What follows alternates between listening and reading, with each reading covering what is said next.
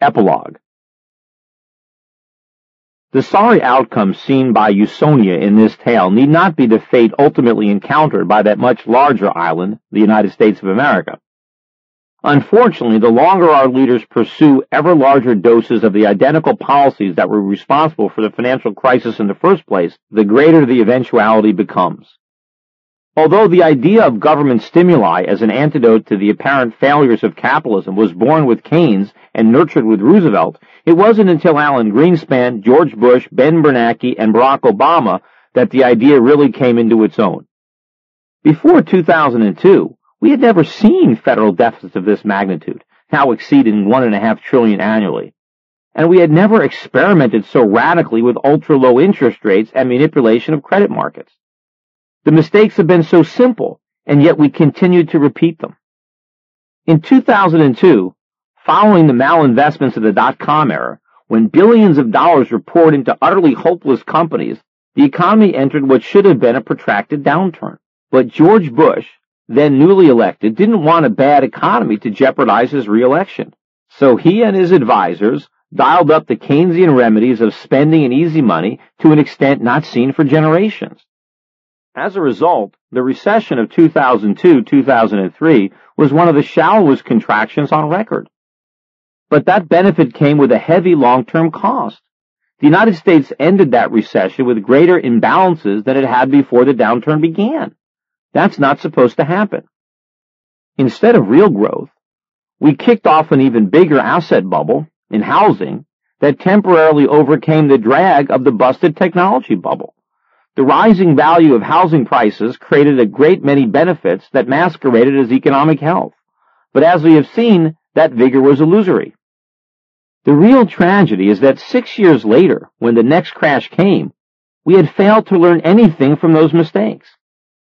In diagnosing the causes and prescribing the best cures for the recession of 2008, economists and politicians are getting it dangerously wrong.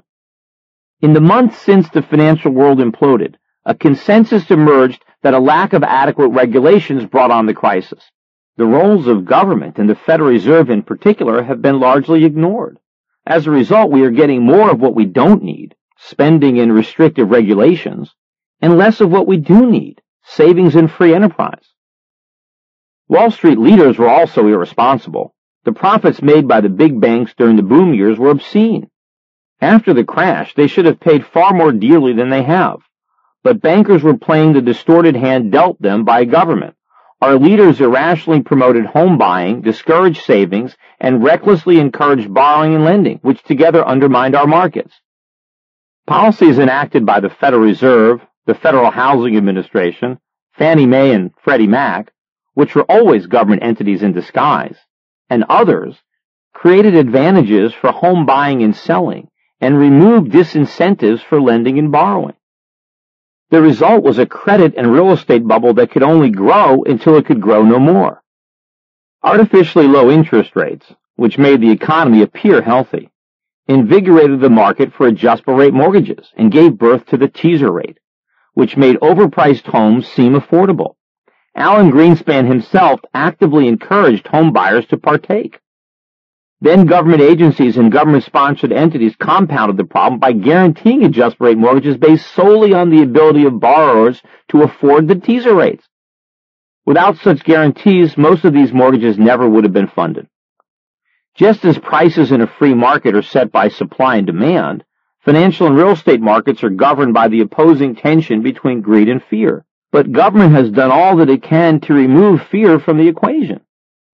And so beginning in 2008, as market forces moved to deflate the credit and housing bubbles, the government stepped in to reflate both. First came bailouts for Bear Stearns and American International Group, AIG, and guarantees for other Wall Street firms such as Goldman Sachs and Bank of America. Then came Treasury's $700 billion Troubled Asset Relief Program, otherwise known as TARP, to purchase mortgage assets that no one in the private sector would touch. Then the government bailed out student loan provider Sallie Mae and essentially took over the entire student loan market. Bailouts for Detroit automakers soon followed.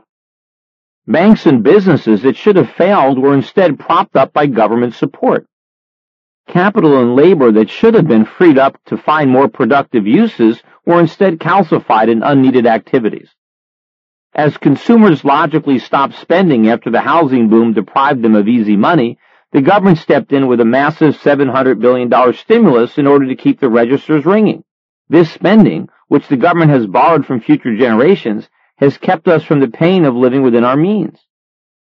By refusing to allow market forces to rein in excess spending, liquidate bad investments, replenish depleted savings, fund capital investment, and help workers transition from the service sector to the manufacturing sector, the government has resisted the cure while exacerbating the disease. In the process, we have turned just about all forms of debt into government debt and have blown up another bubble, this time in treasury bonds.